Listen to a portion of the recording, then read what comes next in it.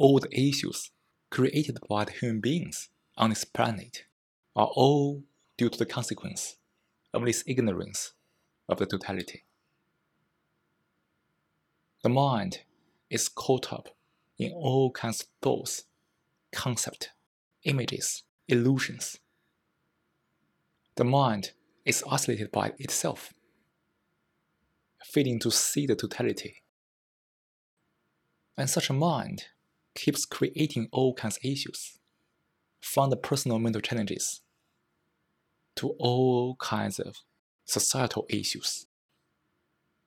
To understand the totality of the mind, the life, the universe, is to see clearly the essence of all the issues we are going through.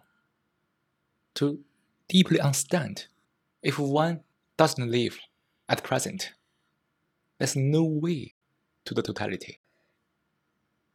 One can imagine it, think about it, theorize it, but it's still the consequence, the result of the fragments, which are thoughts, and the totality is never the result of those fragments.